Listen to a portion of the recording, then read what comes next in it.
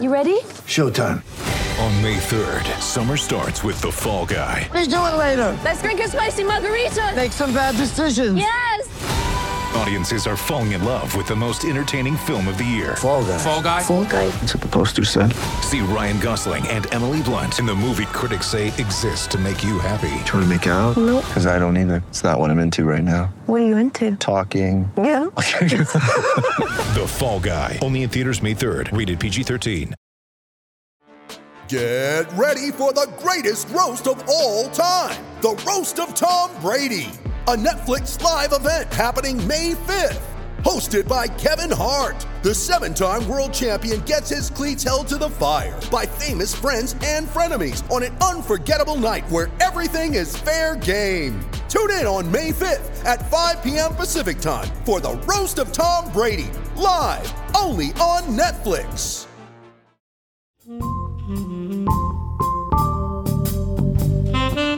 They don't have to rely on just Ojo down low or just Chris Comanche down Ojo. low. I know Ojo is on the. I saw a box score the other day in Europe. Yeah, Jeff Greer is over there. Same game as Marcus Page and now James Michael Ray McAdoo. Is that? What was that about? Is that this? Are we sure it's the same guy? I don't know, dude. James, listen, I covered James. I like James a lot, actually. Really thoughtful kid, nice kid. My advice for him is don't add a Ray to your name unless you're trying to become like a serial killer. It is James Michael Ray. Yeah, that I saw that and I was like, oh, what? We added another one. I think he's out of names though. If Wikipedia is correct, he has no more names to add. He is James Michael Ray McAdoo. Oh my God. So maybe he'll have a son. Maybe he does have a son, and he'll add a senior or something. Welcome to an ACC podcast. I am Lauren Brownlow, and this weekend previewing, I am joined by ACC Network producer, and you all might know him a little better right now if you've been on ACC Twitter for any length of time as Statman extraordinaire, former research and stats guy from ESPN, Brian Ives. Hi, Brian. Hi, Lauren. Thanks for having me. Statman extraordinaire is exactly what's on my resume, so I appreciate you passing that along. Yeah, I mean, it's something too where I know if I need to dig up a good stat, I can just go to your Twitter feed, because even now, even though that's not your primary role, like you will break out those stats, and you not that long after going into this weekend when it was announced College Game Day is going to Duke Carolina.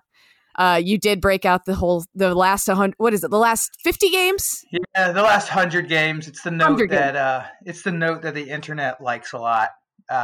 That me and my research department don't always like, because it's very picking a sample size. But yeah, last 100 meetings between Carolina and Duke, 50-50 wins, and both had the exact same number of points. So it gets the world in a frenzy. That's a wild stat. Like it just is. It's not it's since 2010. It's since 1979.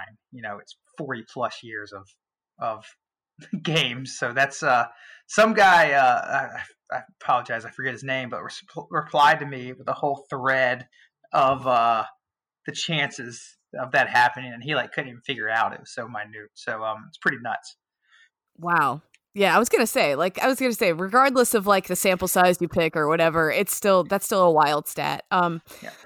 Now, those teams don't seem to be super even this year. You did say, because there was initial pushback at the notion of College Game Day going to Duke Carolina, and I understand why. I mean, Carolina's 10-12 right now. They're not the Carolina of old, as it were. But you also said this wasn't the first time that an under 500 team has had game day? No, it's not. I don't remember all the cases off the top of my head. I know Creighton. It was Creighton visited Southern Illinois. I think it was when McDermott was there, and Southern Illinois was below 500. I mean, if you look at the slate this weekend, and there have been other examples, I believe, but if you look at the slate this weekend, they're really, Villanova Seton Hall sticks out. Yes, but I was never part of the decision making there, but I think they're different rules and regulations about where game day can go. With like which network has which games. Yeah, that's what I assume. So obviously that limits the scope of games they can go to. But other than that, there's not a lot on the docket. I think Auburn hosts LSU, but they were just at Auburn last week. So I mean, as Carolina Duke, it's still going to get the most eyeballs, no matter if one team's 0-20 or the other team's 20-0. It's still,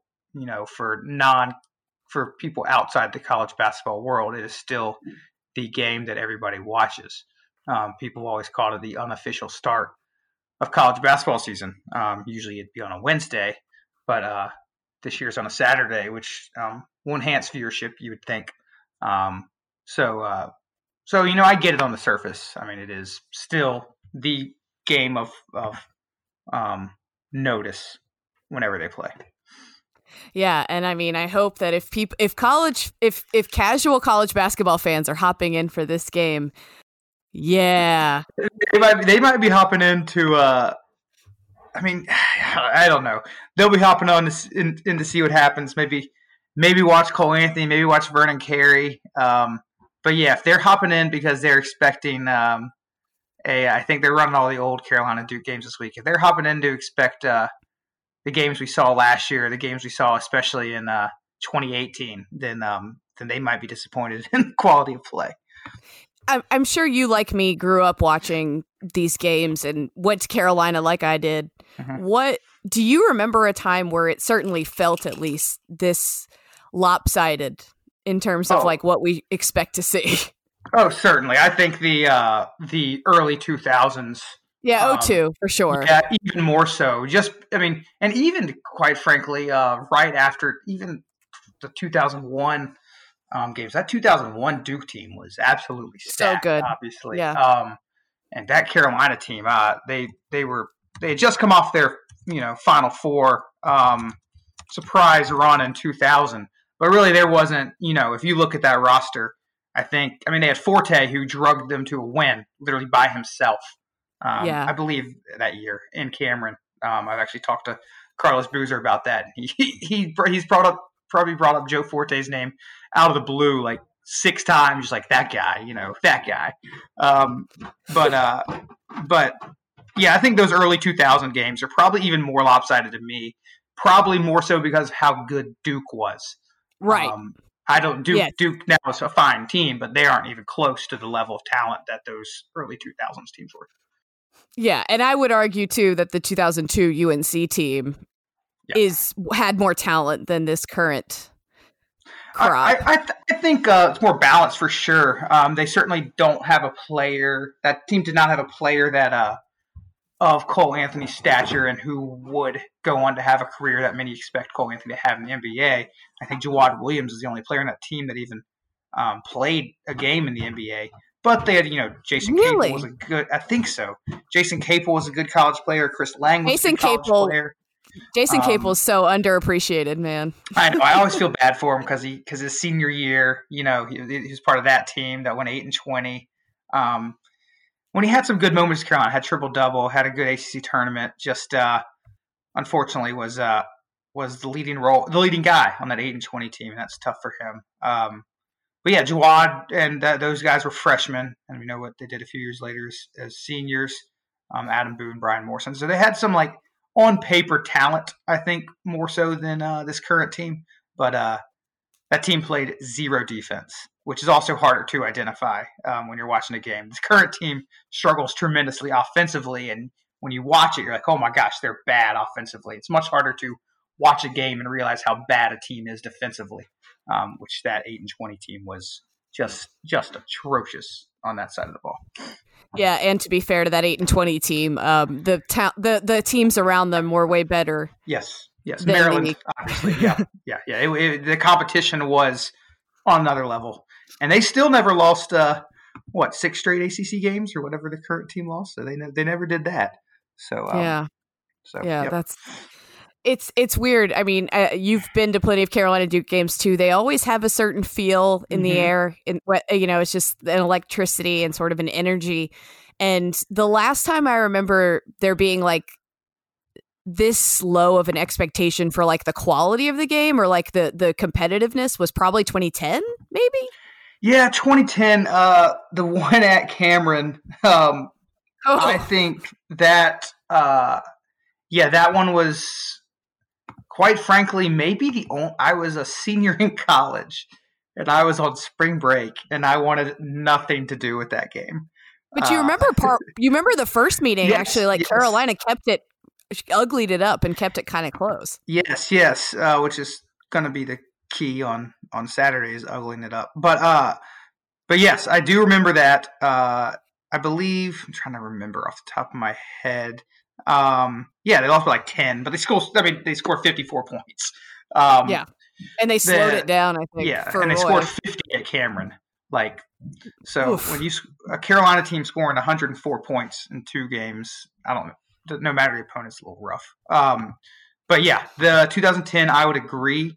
I think the last time they played them when Carolina was unranked might have been 2014. I think they actually won. Yeah, that sounds right. I think when was it? Yeah, it was February 20th, 2014. Duke was 5th. Carolina was unranked.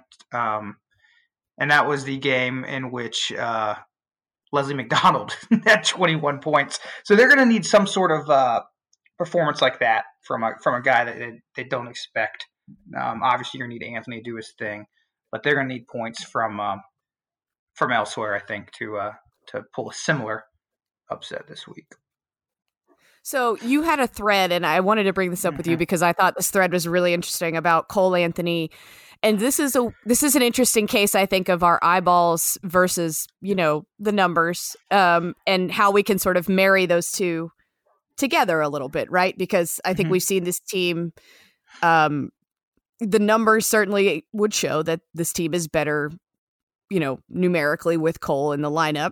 Yeah. There are certain players who are not, as we see with Garrison Brooks, and the numbers and the eyeballs back that up.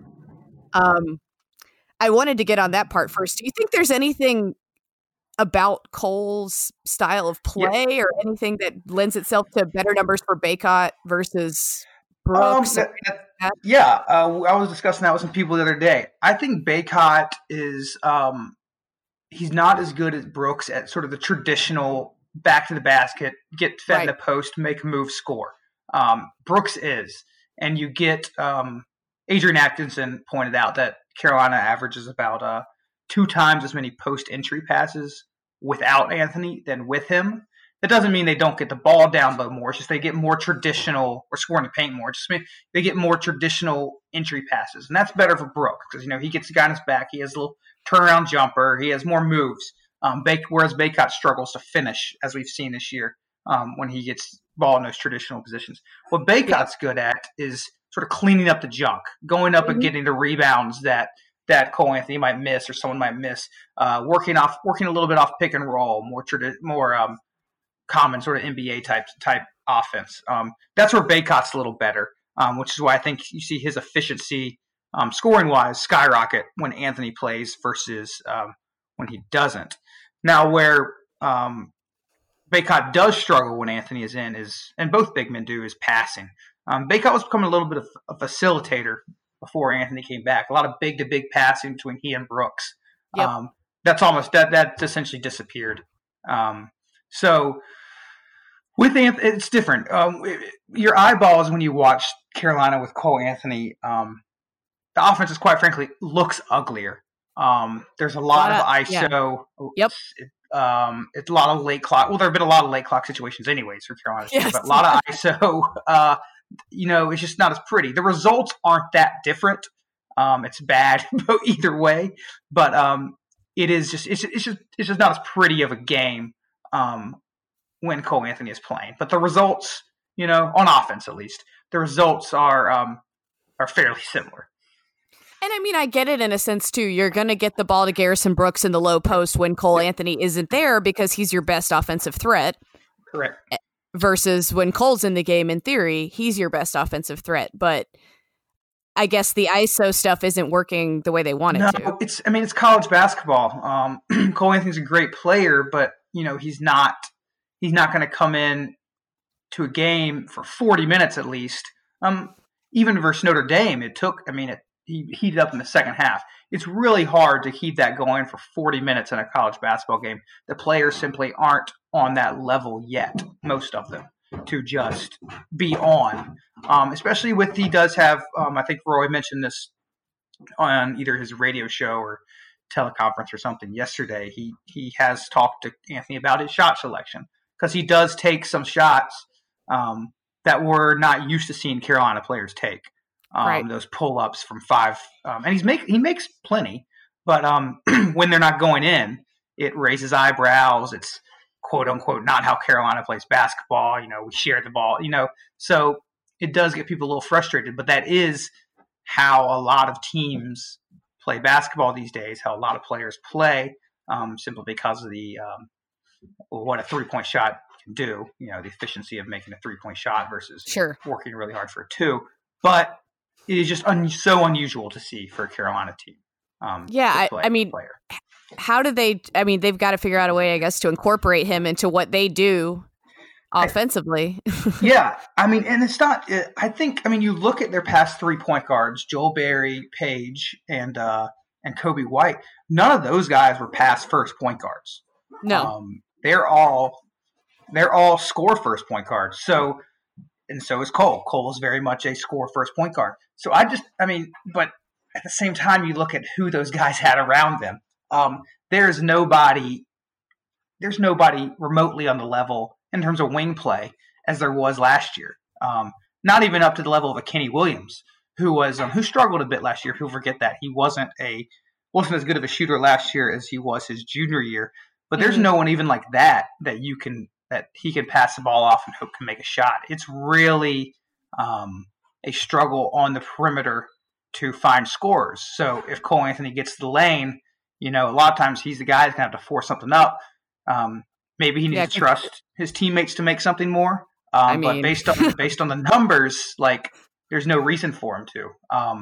But you would like to see a little bit more ball movement, I guess, when he is in the game. Yeah, it's the stat that you tweeted that was wild to me was the transition stat. Yeah, that. So for those who didn't see it, Carolina, 353 Division I teams, they are 352nd. Good God! In transition scoring efficiency, they average 0.7 points per play in transition. And what that screams to me is they just don't have any finishers. They don't have anybody who I don't want to pick on him, but poor Andrew Platek driving to the lane, we've seen him get swatted numerous times this year. They just don't have the guys that on the break can get to the rim and finish. Or Justin the guys Pierce. Yeah, Justin Pierce, they're always it's frustrating to watch because they always are seemingly in the right position and doing the right thing. It just comes down to a point of, are you physically able to make a shot? And whether it's on the wing or driving down low, it has been a struggle. It's certainly a struggle for a lot of the guys. Pierce and Platek are certainly options. Leaky Black, even though he's 6'8", really struggles to finish at the rim. It's because he wants to take that mid-range shot. Oh, that mid-range shot! Unless you're DeMar DeRozan, that shot should not be in your or Joe Forte. Speaking of Joe Forte, that shot should not be in your bag of tricks, especially when you're 6'8". Or he needs to change it even to maybe tweak it to make it that Marcus Page little floater. Yes, or the Justin Jackson who would take his floater from 15 feet out. But to Leaky's credit, he's shooting the ball a lot better. Yeah, he's been a lot better recently. Yeah. Yes, I think I think we actually even saw against Florida State. It was even though it was when Florida State at the end of the first half went on that 9-0 run to sort of completely squash any momentum Carolina had in that game. He was playing on the ball, I think, late in that first half with Anthony playing off the ball. And I thought the offense got a couple good looks. They got a wide open 3 for Pierce. They got another wide open 3, and they had a layup opportunity that they just missed. But I think Leaky's getting more comfortable in the ball handling role. So it'll be interesting to see if maybe that's a way they can get more ball movement, is having Leaky at the point and Anthony maybe more off the ball. But you never know. That could have just been a quick spurt thing that won't last in the long run. But But yeah, like I said, the scoring in transition for a Roy Williams team, It's wild. Is the transition guy. Like nobody wants to play faster than Roy Williams, except Loyola back in the day. Them not being able to score in transition is a major red flag. If they can't score in transition, they're going to have a hard time scoring. Period, and that's the case this year. Yeah, it'd be like Virginia allowing like 60% shooting or something. Exactly. Like if Virginia's not going to stop people, they're not going to win games. If Carolina's not going to score in transition, they're not going to win games. Yeah, for sure. I don't want to completely neglect Duke because I tweeted this out. Yeah. Like I think we've been, and I've been guilty of this too. I think we've judged Duke on a little bit of a different scale. Like I've judged Duke on a Duke scale this year, yes. As opposed to like a college basketball scale this year of college basketball. Absolutely. Like I think that's an excellent point. Duke has been so ridiculously consistent for 20 years. They have been a top 5 team essentially almost every single year for 20 years. So it's hard to really this is a classic Duke team because they've been held to such a high standard. And when you watch them, you see games like Boston College, like that first half, and like there's something that's not quite there with the Duke team. But at the same time, you look at the rest of the country and you're like, well, they're just as good, if not better than anybody else. So I agree. Within the Duke standard, they might not be up to what like the top title contending teams we've seen from Duke. But when you compare to the rest of the country, sure, I think honestly 2010 was the same way. I think I wouldn't think that's one of the great Duke teams of all time, but they just sort of managed to win games. They had some good good leaders on that team and wound up winning the national title. I have no idea if that's the case this year. A lot of luck goes in the tournament, matchups, things like that. But I do think they're one of the 3 or 4 best teams in the country. Whether that means they can cut down the nets is a completely different question. Yeah, and I think the way they've used their depth has been intriguing. I did know that they would shorten the rotation and that they wouldn't continue to use, but he's sort of been able to rotate between a few guys that whoever he can trust on a given night. Javin DeLaurier has been playing way better. Getting Wendell Moore back helps a ton defensively, especially for them. Yeah, and then you see Joey Baker come in and have 2 huge buckets the other day, and he didn't play at all the previous game. So that's one thing Coach K's never been shy about. If you struggle, he's going to take you out. He's not going to force rotations. We've seen Alex O'Connell come in this year, have one possession where he just let open a wide open 3, and then Coach K yanks him right back out. So he's not scared to sit you based on how you're playing. He's not married to any rotation. But yes, correct. As the year goes along, as any level of basketball, once you start playing more important games, you're going to stick to your core best players because you've discovered who they are by playing numerous players throughout the season. Roy Williams is famous for that, much to the dismay of many of his fans. But yes, I have seen Duke shorten their rotation, but they have many options to shorten that rotation, much more so than last year. I think that's probably the biggest difference between teams is last year was so thin, but so elite. Like all their players, they had, but they were so short.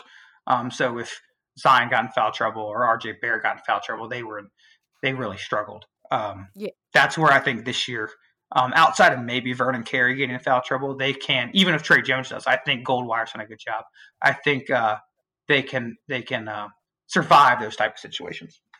Yeah, and that's where, you can look at it and say it's Duke Carolina, anything can happen, but Duke has just so many options if one guy's not going well. Obviously they're going to try to get Vernon Carey into foul trouble, which he's been susceptible to at times, but even if that's the case, like if they've got guys hitting from outside, that's they're not a great shooting team again this year, but if Goldwire's making shots like he did against Pitt, you never know if Joey Baker is going to come in and make shots. Trey Jones, obviously, your best option is to make him shoot, but if he's making shots, you're going to have to live with that.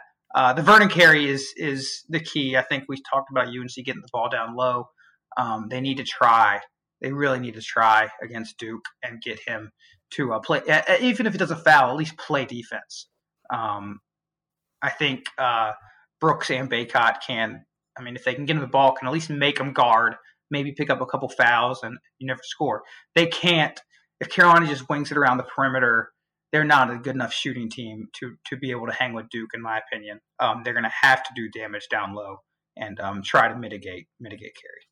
And that is really the wild thing about Carolina's offense, because I talked to Caroline Darney about this on Monday, and she was saying, or on Tuesday actually, and she was saying it's wild to me that Virginia and Carolina's offenses are so far apart in the KenPom ratings. And I was like, well, the thing is, Carolina just doesn't shoot well, and Virginia doesn't shoot well, turns it over, and doesn't get to the line and does an offensive rebound. So yes, Carolina still they still do Roy Williams things. They still get second chance points. They lead the ACC in second chance scoring, about 14 a game, 7th in the among major conference teams. So, I mean, usually they're number 1, like pretty clearly. But even a not good Carolina team still leads the ACC in second chance scoring. That's what they're going to do, and they try to run. They just aren't finishing. So, yeah, Carolina still scores like it traditionally scores. It just simply can't make shots from outside, pretty 3 much. feet. Carolina Duke, catch the fever. So we've covered that. Yes. On Saturday, ACC Network kicks us off. Miami at Florida State. I say kicked us off. It's just not really kicking off. Although with those two teams, it is Miami, Florida State, and people like to say that's a good. But the best team of all the Miami and Florida of the Miami, Florida State football, basketball, Miami basketball, or Florida State basketball is by far the best of those 4 teams. So we'll call Florida State a basketball school moving forward. I'm sure they'll be happy with that. Yes. I know statistically this year's FSU defense is not as good as last year's, but I like it better. It's different. I think you like it better because they score off of it. They don't just stop people; they force it. We saw it. You saw it against North Carolina the other night. If you have a live ball turnover against Florida State, they're scoring. That's what happens when you have 100 players that can come in and force turnovers, and they're all 6'8" and athletic and long. It is. I mean, it's remarkable what how every single year that team has the same identity and does it so well. But yeah, I think you like their defense more. Don't put words in your mouth, but because their defense creates offense, whereas traditionally they just sort of stop you. But they turn you over and they get down the court and they can finish with the best of them. This is their highest defensive turnover percentage, I think, in a while. Yeah, it looks like a long time, actually. So maybe ever. Yeah, actually, ever in the Linehan era. This is their highest defensive turnover percentage. So 18 points per game off turnovers. I mean, if you're getting a quarter of your points or close to it off turnovers, you don't have to be that elite in a basic offense. You just, I mean, that's plenty of points. That 20 or 18 to 20 points just off your defense. That's why I think a lot of people are high on Florida State, even though the metrics might not be, because it's not just traditional efficiency. They score in different ways. So they also this is their highest block percentage since 2010. That's remarkable for a team that's probably, even though they're big, they've had bigger teams. That's because all 5 positions can block a shot. They don't have to rely on just Ojo down low or just Chris Comanche down low. I know Ojo is on this. I saw a box score the other day in Europe. Jeff Greer is over there. Same game as Marcus Page and now James Michael Ray McAdoo. Is that what was that about? Is that this? Are we sure it's the same guy? I don't know, dude. James, listen, I covered James. I like James a lot, actually. Really thoughtful kid, nice kid. My advice for him is don't add a Ray to your name unless you're trying to become like a serial killer. It is James Michael Ray. That I saw that and I was like, oh, what? We added another one. I think he's out of names though. If Wikipedia is correct, he has no more names to add. He is James Michael Ray McAdoo. Oh my God. So maybe he'll have a son. Maybe he does have a son, and he'll add a senior or something. But yeah, that was a great box score with all those old school ACC names. It was fun to look at. Yeah, Jeff sent me a text and said he was going to do a story on Ojo's shoes. I don't know if he ever did, but he was trying to get him. Because you need a second closet for all those for how big they are. Those are yeah. Jeff is actually, he worked for The Athletic last year covering Louisville, for those who don't know, and he is his wife is a travel writer, and so he's spending a year in Europe, and he's decided to sort of, check out some European basketball. And if you follow him on Instagram, you will hate him like I do. A travel writer. Yeah. So he's spending this year in Europe, and she's doing her travel writing, and he's. Oh my god. I know. every time he posts a picture from a beach in Croatia, I'm like, all right. All right. Let me go string this game real quick between. I'll send an article back for the AP to run in Raleigh on Marcus Page's doing.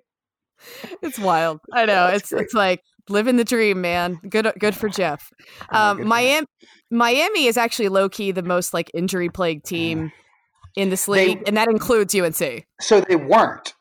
They didn't. They started the same starting lineup every game this season until that Carolina game a couple weeks ago when McGusty and Likes sat out. Wasn't there another guy though that was missing for the first half of the season or something like that? I don't know. Maybe I'm making that up. Starter, maybe, but no. Since that game, I mean, you take McGusty and Likes off of Miami, and it's poor DJ takes some. You want shot selection. He has shot selection issues, but at the same time, he has to. They can't score. And even with Likes, unfortunately, when your best player is 5'8", that really limited your ceiling. Brian, he's a great player and he's fun to watch, but it's going to be hard for someone even as good as he is to carry you through an entire ACC season. And when you lose him, and McGusty, who's a great transfer, it's a great gift for them, as his compliment. It's been a rough couple of years in Miami. I think Larinaga is a great coach, but he's struggling doesn't really have a lot of pieces to work with at the moment. Brian, he's not 5'8". He is not. Well, I can confirm. Publicly, he is. Yeah, I know. I've been trying since his career began to get actually right next to him. Mm-hmm. I would love to watch that. He's listed to 5'7", so excuse me. But he. Yeah. So I would love to see that in the locker room as you kind of slide in to try to interview him, and you see Lauren slowly moving beside Chris Likes to finally measure up. So you have one more chance at the ACC tournament, likely on a Tuesday against North Carolina or something like that. Maybe there won't be many people around, and you can go finally measure them up. I've tried at Cameron just to get close enough, and people are like, if he's taller than you, it's not by much. So I think he's 5'5" max. That makes it even more impressive. He's something to watch. I love him. He's going to score a lot of points in professional basketball, wherever that may be. He's going to have a really good career. But he's been a joy to watch. I hope he can get back on the court more consistently for these last few games. Harlan Beverly, though, having a nice stretch. Yeah, the two Beverlys last night were going back and forth. I love that. Yeah, I mean him and what's the other guy's name? I'll remember off the top of my head in 1 second. It is he's averaging Isaiah Wong. Wong, yeah. Yes. Both freshmen. Yes. He's averaged 13, 14 points per game. Really since McGusty kind of got banged up. But he's been a nice find for them.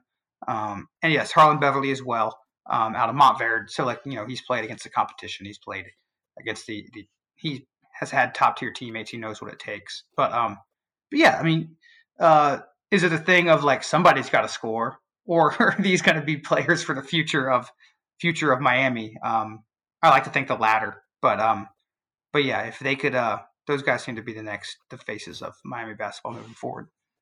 Yeah, State has the weekend off. Getting to them, they were able to win. They were able to score, which is big. That was a must win for them. If we're being frank, they could not lose that game.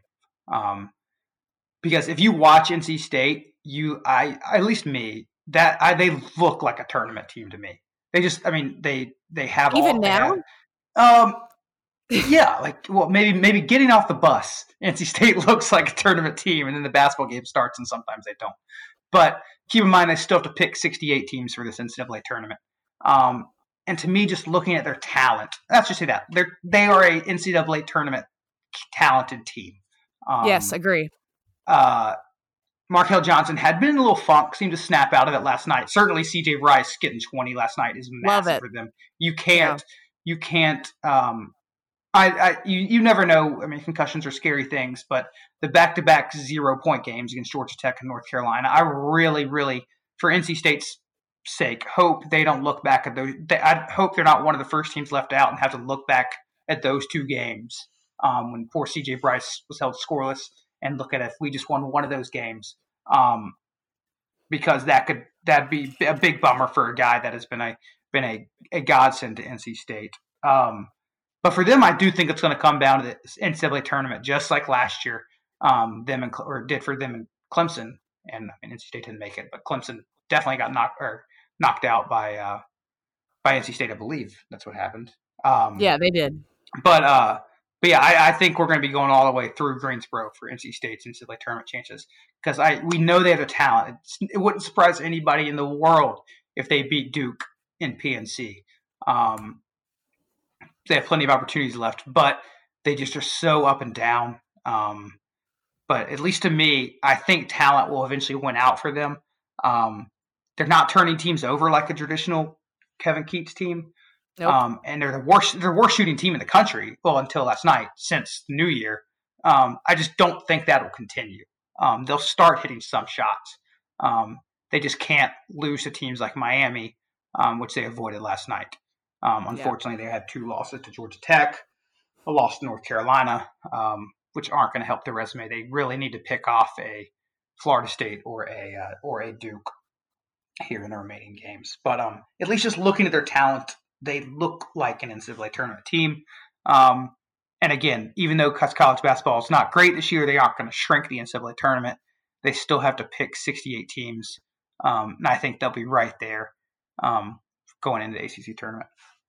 Are we sure there aren't just 68 Big Ten teams they could pick? Or how about that? 12 Big Ten teams. That'd be something. Like I don't think that's going to happen. I don't think that's going to happen either. Do you know what's crazy is Michigan and Ohio State are just tumbling. Wouldn't that be something if one of those teams didn't make it after how they started the season? But Penn State, like you have these teams, Penn State out of nowhere, love it. I had Penn State ahead of Michigan State, I think, in my ballot last week anyway. And Michigan State's quiet. Like, if you look at the preseason top 5, like Michigan State, Florida had to come back from 22 down the other day. It's I don't know if Carolina was maybe they're 5 or 6. Obviously they've tumbled. This year's been wonky. It has. Summed up by the Commodores last night against LSU. Oh my God. Which is crazy. If I was thinking about this, if you're a Carolina fan or Virginia fan or a State fan, they struggled offensively, and you watch that game and you're like, Vanderbilt just scored 99 points against I think it's a top 20 team. Why on earth can we not score 60 points against anybody? Yeah, I think that's what makes it more frustrating for everybody, honestly, is because, like, for all of those teams, because it's like, it's not like college basketball is that great this year. So it's like, why can't we score? Exactly. And I think it's hard to tell why. Maybe everyone wants to point to the 3-point line. The 3-point line moving back like 5 inches or whatever it was is not why people can't score. It's not like they were taking all their 3-pointers right on the edge last year. Now they just take a bunch of long twos. Yes. We all know that. But I think it's just a lack of. College basketball lost a ton of talent. Not just at the top with the Zions and the Barretts, but even throughout. A bunch of good seniors. Your Luke May types. A lot of teams lost great players like that, and that's going to hurt. But it'll bounce back, and we'll have in a few years some of the younger players will get older, and they'll have some good talent, and you'll have better one-and-done classes. This is not a good class for that either. No. So it'll bounce back. But I think it's, the quality of play might not be great, but it's going to make for a lot of drama, I think, which is really – people don't watch the NCAA tournament to see how well a team runs an offense. If we're being honest, they run the NCAA tournament to see crazy buzzer beaters and upsets and things like that. So if that's what you're in it for, I think you might get it. I know Joe says that a team other than Louisville, Duke, or Florida State's going to win the ACC tournament. That would quite frankly shock me because I don't think any team's even close to those three teams. So they have to pull quite a few upsets. But yeah, like I think that would be more. I think more something like that would happen in the NCAA tournament than the ACC tournament. I could see it. So should be a lot of fun if for nothing less than ignoring how bad the actual basketball is. Speaking of bad basketball, we'll breeze through some of these. Yes. 12 o'clock, Boston College, Virginia Tech. Okay. Look, breeze through that. Virginia Tech is in a free fall. Oof. Like it's not fair to hold them to that. Like they were training like a tournament team, and it's really not fair to hold them to that standard because they were quite frankly supposed to be the worst or among the worst teams in ACC this year. And I think unfortunately they were reverting to where a lot of people thought they were. So they at this point there's not much I think they can do. But certainly BC is playing better. Obviously, North Carolina played well against Duke. But yeah, they defend, which helped. Yeah, that's a game on Saturday. It is a game of basketball that is happening. Yes. Yes. And speaking of that, also Georgia Tech at Pitt. Sure. Two teams that are going to get somebody. Yes, for sure. Especially Georgia Tech. Yep. I actually think they got talent. Alvarado and experience, Moses Wright, and Banks. Yes, those are three good ACC basketball players. I don't know what will result in. They're still eligible for the tournament. If people didn't know, they haven't. Wait, they are? Yeah, they haven't appealed. They have an appeal out, and it hasn't been answered or replied. Now the NCAA, sure, there's obviously the stuff like this. NCAA needs to get back to them, but don't the Georgia Tech people and the ACC people need to plan? Like they need to get their hotels in Greensboro. They need to book their flights. This like that? I mean, I feel like there's a lot of planning into that, not just actual going to the tournament. So when does the NCAA care about things like that? Yeah, no. But so they still technically have stuff to play for, which is good for them. I don't know if there's any worries about self-imposing. I don't know, but they are right now. If the ACC tournament started tomorrow, they'd be there. So wow, it wouldn't surprise me to see them to knock off a team or two in that event for sure. The Georgia Tech Ruiners. Yep. Yes. That tracks. Air guitaring all the way to Thursday in the ACC tournament. I'm gonna skip what I think is actually low key the most compelling game of the weekend, and we'll get back to it. And just go to breeze through the other two. Wake at Syracuse. Okay. I mean Syracuse another can't lose game for Syracuse if you want to stay remotely close to the bubble. Olivier Sarr is a good basketball player, but Syracuse should. I mean, if you want to win, if you want to make it into the tournament, you can't lose that game at home. No, you definitely can't. And all right, and then the Sunday game.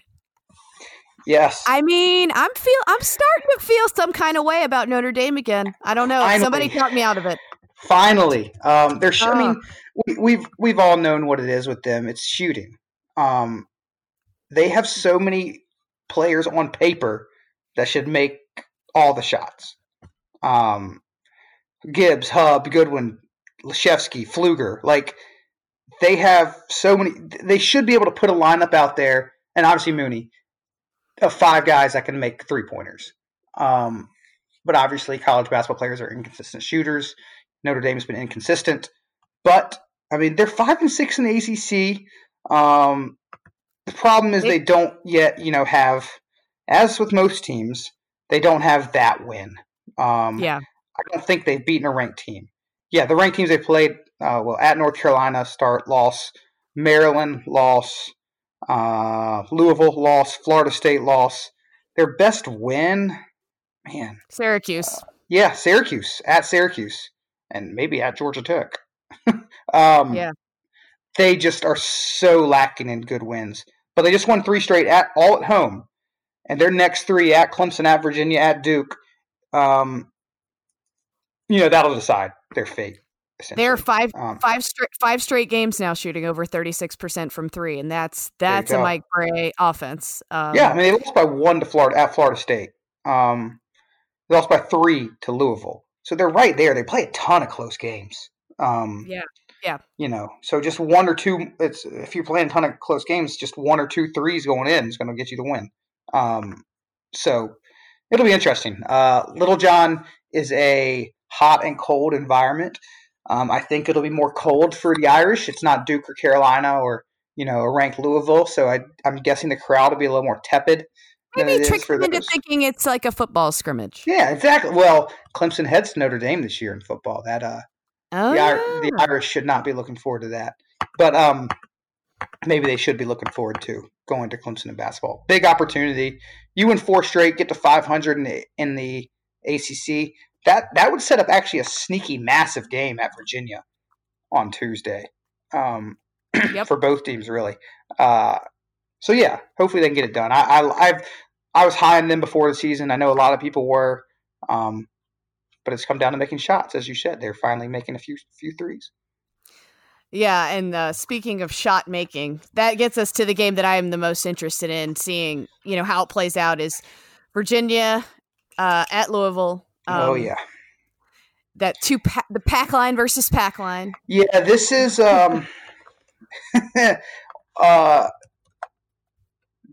Tony Bennett has had no issues with Louisville. Yeah, Louisville's nightmare fuel. Yeah. Yes. Now, if he can take this Virginia team, although we did see Louisville can't mess around like they did against Wake. Although when you mess around against Virginia, you're kind of down by like 6. So it's not the worst thing in the world. But this is not a game I think Louisville can afford to sort of just, you know, lollygag around for a half. I personally think Louisville has the highest ceiling. I know a lot of people say Duke. I think Louisville has the highest ceiling in the ACC as far as national title contenders. They are just they have a top tier player, or a player at each one of their positions has shown top tier ability at some point in every game this season. Yep. For the first, you know, half of the season, all it was Wara. Like Wara was just, you know, wrecking shop. But we've seen since then David Johnson at Duke. We've seen Enoch against Clemson. We've seen Malik Williams step up. Obviously, we've seen Dwayne Sutton have huge games. He absolutely massacred North Carolina and Chapel Hill last year. So many of their players can step up and be great. But the problem is they've lost, 1, 2, 3, 4, 5, 6, 9 straight to Virginia. So, and they have, how many points per game have they scored in the last 9? They've averaged it's going to be 57 points per game in those 9 games. They've shot actually more than I thought. They've shot 38% from the field. So that's not from 3. That's from the field. It's a different animal for Louisville when playing Virginia. So we'll see. Sometimes you might just need a guy to go get a bucket, and they certainly have that guy in Wara. And I'll say this too, like this is year 2 under Chris Mack. Yeah. And they don't play the exact same pack line, obviously, but it has those tendencies. So it's not like it's something they're not used to seeing plenty of. That's what people say. Like, it's funny. It's like when Paul Johnson was at Georgia Tech. Oh, well, that's true. they play like, you know, Georgia Southern or someone like that. And it's like, oh, well, you practice against us every day. I'm like, well, yeah, you do, but you don't, you know, like, yeah, right. You know, you can't practice against a full spread option or read option. You just can't. It's like too dangerous. You know, you just can't. You can't. And I think the same way you can't practice against Virginia's pack line. It's just different. But what you can do is practice against their offense. You just get rid of the rims, and then you can just practice against Virginia's offense. So that might prepare them. Although Virginia now in the last 2 games, 12 of 32 from 3, which for them is like smoking red. 12 threes in 2 games for Virginia is like a season's worth. Well, they have 20 in the last 3, which is like, whoa. I know, break up the Cavaliers. But I mean, they got enough. I mean, maybe it was okay. Kihei Clark last night was purely a distributor. I think he had double-digit assists and like 1 or 2 points maybe. So I kind of like that out of him, especially against a team of Louisville size. I think Kihei Clark might find it difficult at the rim on Saturday. So if you can find your guys that are of equal size to Louisville, your Jay Huffs, you're certainly Diakite. For Virginia to win, I think Diakite needs to be the best player on the floor. And Braxton Key, who stepped up since his wrist has started to heal. He had a big game shooting last night. I think those 3 guys that are sort of physically can match up with Virginia will be big keys for the Hoos. Yeah, and I'm with you on Kihei, who I've been a big stand for in this program. Yeah. Now that he's got guys that can finish, he can be that distributor. Mm-hmm. But that's been a big issue. Yeah, you can't rely on him to score. And his assist rate is still one of the best in the country, in spite of the fact that they've been so bad offensively. Mm-hmm. He finds guys in good positions. It's just a matter of he finds them before they turn it over. Things like that. Their turnover problems this year are bizarre, considering how slow they play. That really shouldn't happen. But if they can avoid the turnovers, which Kihei Clark can typically find guys in good positions. It's just 2 to 3 things you need for a good offensive play. Virginia is avoiding the turnover, finding someone in a good position, and making the shot. And they've struggled with the first and third, avoiding the turnover and the making the shot. But the middle part, Kihei Clark finds guys in good spots. So if they can mitigate the first and third, they should be all right. Or at least it should be a competitive game, I should say. Yeah, for sure. I'm intrigued. I won't be able to watch it because I'll probably have to be at the Smith Center at 3:30 or something. But well, it's okay. What are they feeding you? I don't know yet. I don't think it'll be a Bojangles night because the national media is in town, so they'll probably want to have something fancy, like maybe Cafe Carolina. Oh, so a little which I like. action. Maybe, or maybe they go. Oh my God, what's that deli right off 54? You know what I'm talking about? What is it called? The Cape Cod. Oh my God, how do I forget the name? Because I literally had my bridesmaids luncheon there. Oh, that's good. So it's more of a you problem Nantucket. than me forgetting it. Yes, Nantucket. I was like Cape Cod. Yeah, Nantucket. That's exactly right. They've had Nantucket before. They might just go a little fancy. Are you going to be there on Saturday? I will not, unfortunately. What? I know. It's my... Yeah, no, I won't. I'm going to be... I should be at the ACC tournament. I don't know, but I'm not going to be at this Duke game. I think that's okay. I want some other people. I'm not just saying this because it might not be a great game. I want other people to. I've been to a lot of them, and I want other people to sort of experience it because it's just different, that game. So, and a lot of people up at ESPN would never even have a chance to go to that game if not for work. So, I like other people going. I like talking to them, what it was like, what their experiences were. So, I see someone you else gets to enjoy it. I see you working. You send them to the one that's going to be trash, and you'll go to one that's good later. Well, if I was going to go to one that's trash, I'd be going to Cameron because that one could be a little worse than this one. That's true. But I'd send them to Cameron. But no, I won't be. I won't be there this week. Y'all have fun. We will.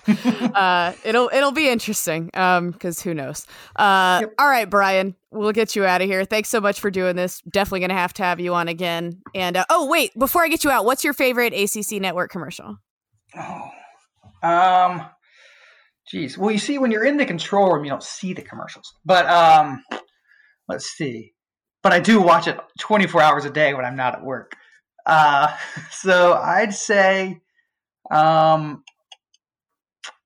little strainer thing that you put in the bowl, why I see most of these commercials, I'm like, okay, sure, that could be fun. This one, I'm more like, why do I need this? So maybe when I'm asking why do I need this, I really need it because I don't even know how much I need it. I feel like that's largely how a lot of these ads work, where we're like, wait, why do we need this? And then we're like, you know what? I don't know. It's the TV version of the back of the airplane old magazine where you can. Oh, Sky Mall. Yeah, it's a TV version of Sky Mall. It's wonderful. I love it. All right, Brian. We'll definitely have to do this again. Thanks so much. Thank you so much, Lauren. I appreciate it.